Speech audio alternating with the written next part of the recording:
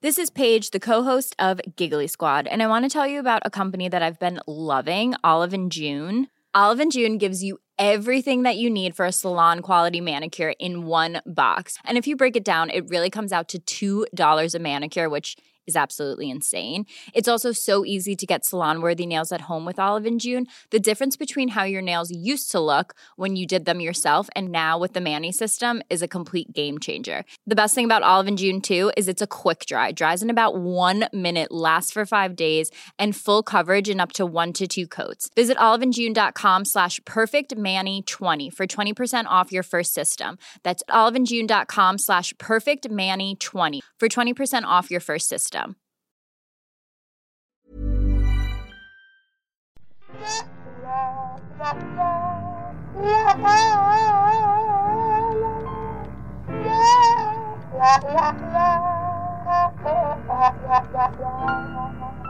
It's my favourite time of the week. Oh boy. It's quickie time. Bundle up, everybody. Get ready. We got some stories for you.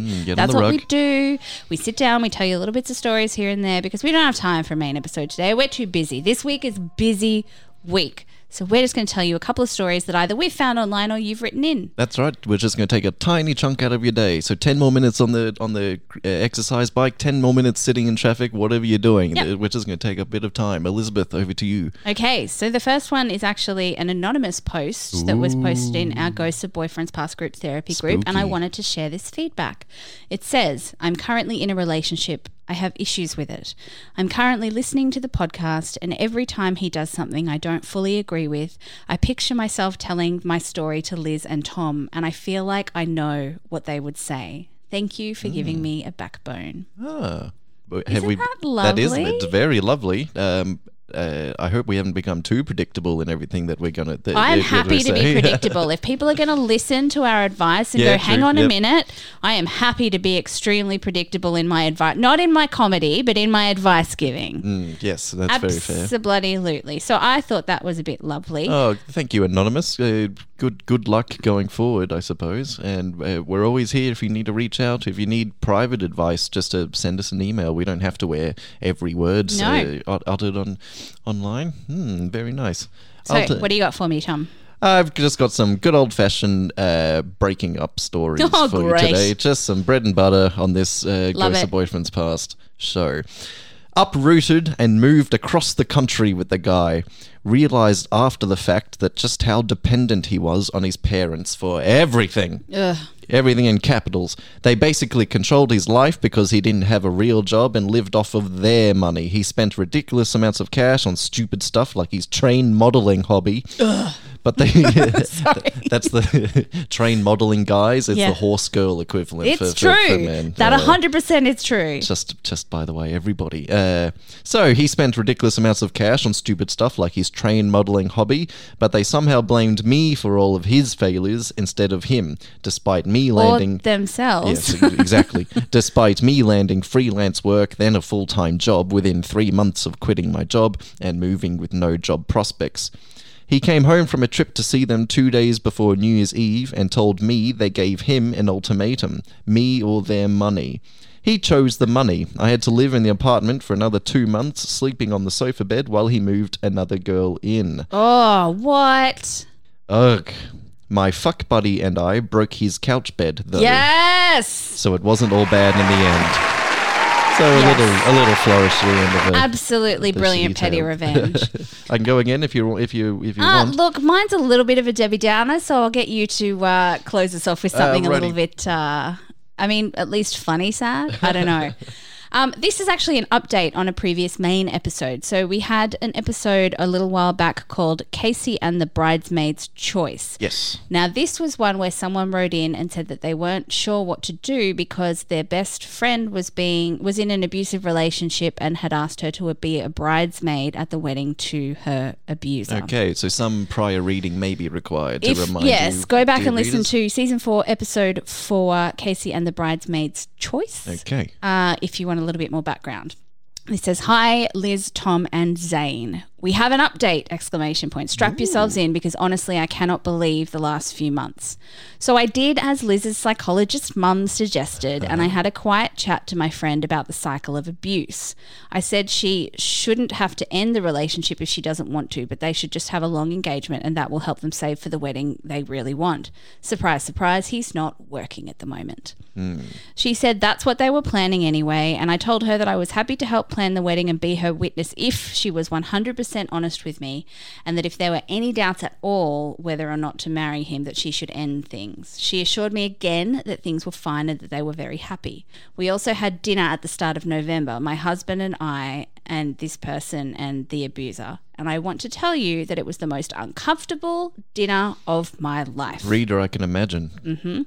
My friend wanted to talk about the wedding and planning and ideas she had, and it was clear that he didn't want to be there at all, simply because he knew that we were aware of all the crap that had gone on with them. I tried to change the topic a few times by saying, no hurry, we've got plenty of time to plan as you guys are having a long engagement. You should really wait and look at all the stuff closer to the date. She got a bit deflated at that, and he got very huffy. She told me later that they hadn't actually agreed on a long engagement at all. She had discussed that with me, not him. I get it. I've been married, and wedding planning is supposed to be super fun and exciting. He just sat there, though, and gave zero input whenever he was asked what he was thinking for the reception, and simply stated, whatever, I don't care. He also turned to my husband at one point and said, judge me if you want, but we're together and she's not going anywhere. I got really concerned at the language he used, very controlling, and when I asked her about it, she dismissed me. I then didn't speak to her for a few weeks. Work was busy, and I had Thanksgiving plans with my family. We discussed having a Friendsgiving, but she never got back to me. Second week of December, I get a phone call. She seemed really nervous, and I could tell that she had something to say, but was obviously struggling to find the words. I was trying to coax out whatever she had to tell me, assuring her that whatever she had to say, I wouldn't be mad. This must have given her the courage, because she then opened up. They eloped. Oh. I was absolutely shocked. She said that after the dinner with us and Thanksgiving with her family, she became aware that her relationship would never truly be normal, in the sense that it would never fully be accepted or forgiven. Unsure if I told you this part last time, but her sister knows about the abuse and has possibly also told her mum.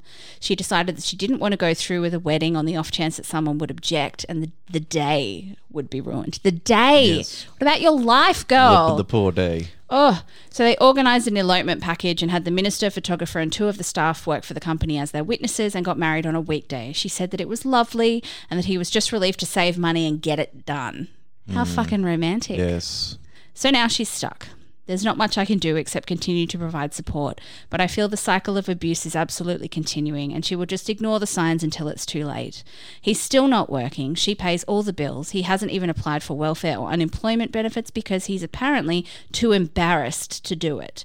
So they're living off her income and her home wedding savings.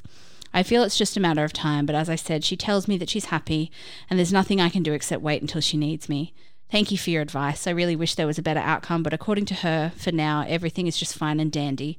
I hope for her sake that he has truly changed, though it seems a little unlikely. Yes, I would have to agree with that last sentiment. It seems a little unlikely. Thank you for writing in regardless. I'm so reader. sorry that it was not the uplifting, rallying update that we were hoping for, but I think you are absolutely right. I know this isn't the advice episode, this is a story episode, but I think that you're absolutely right in making sure that you stay in her life and can provide support when she needs it. And I know it's going to be really fucking hard to bite your tongue when that monster is around, but otherwise he's going to try and cut you out of her life and she won't have people left. So yes, that's awful, but that's an important. We're here for you. If you need any more advice, even off mic, feel free to email it through, and I can talk to my mum and get my mum's advice, because she's always quite good at finding things for that situation. So yeah, I'll quickly echo that advice to anybody that's listening.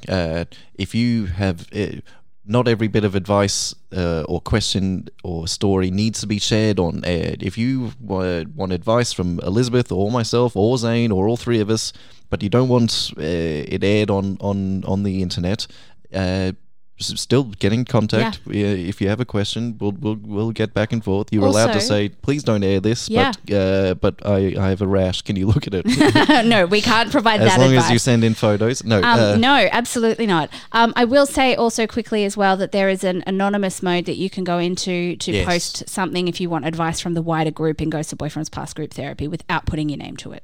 Tom, take us home with something that isn't so much of a Debbie Downer, I guess. Oh, look, you don't get it. You only have so much control over story sent into a heartbreak podcast. Here we go, and then off to bed, everybody, because it's a big day tomorrow. My ex and I went to Thailand together for a 2-week trip around the country. We were together for over a year. This was also a sort of birthday present for me, as it was right before my 20th birthday. On the 3rd day, he confessed that he didn't love me anymore and didn't want to be with me. He said he realised it a month before the trip, Jesus Christ. but couldn't tell me. The trip was non-refundable.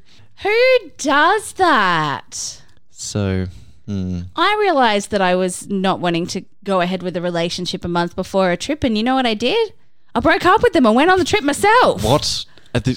Outrageous. Who would ever think to do that? And then that person went and used their part of the trip that they'd paid for at another date to also go by themselves. You're talking nonsense here, Elizabeth. You just didn't want to ruin your holiday, so I thought I'd go on a holiday with you even though I don't love you. Clearly that's not the way to do it. Go on the trip and break up with them and have an awful time for it all. Make it an awful time all round. Well, I guess you'll just have to go on a holiday back to Thailand and reclaim it with fun memories for yourself. Reclaim. That is the only way to save it. So there you go, readers, our little quickie over and done with. Slightly longer quickie than normal, but that's okay because we needed important updates from people because we always love an update. So if you've been on the show before and you've got an update, send us the updates. Otherwise, rate, review, subscribe, send us your stories, send us your questions, don't send us photos of your ashes though. We don't want that. Not at all. You guys are no fun.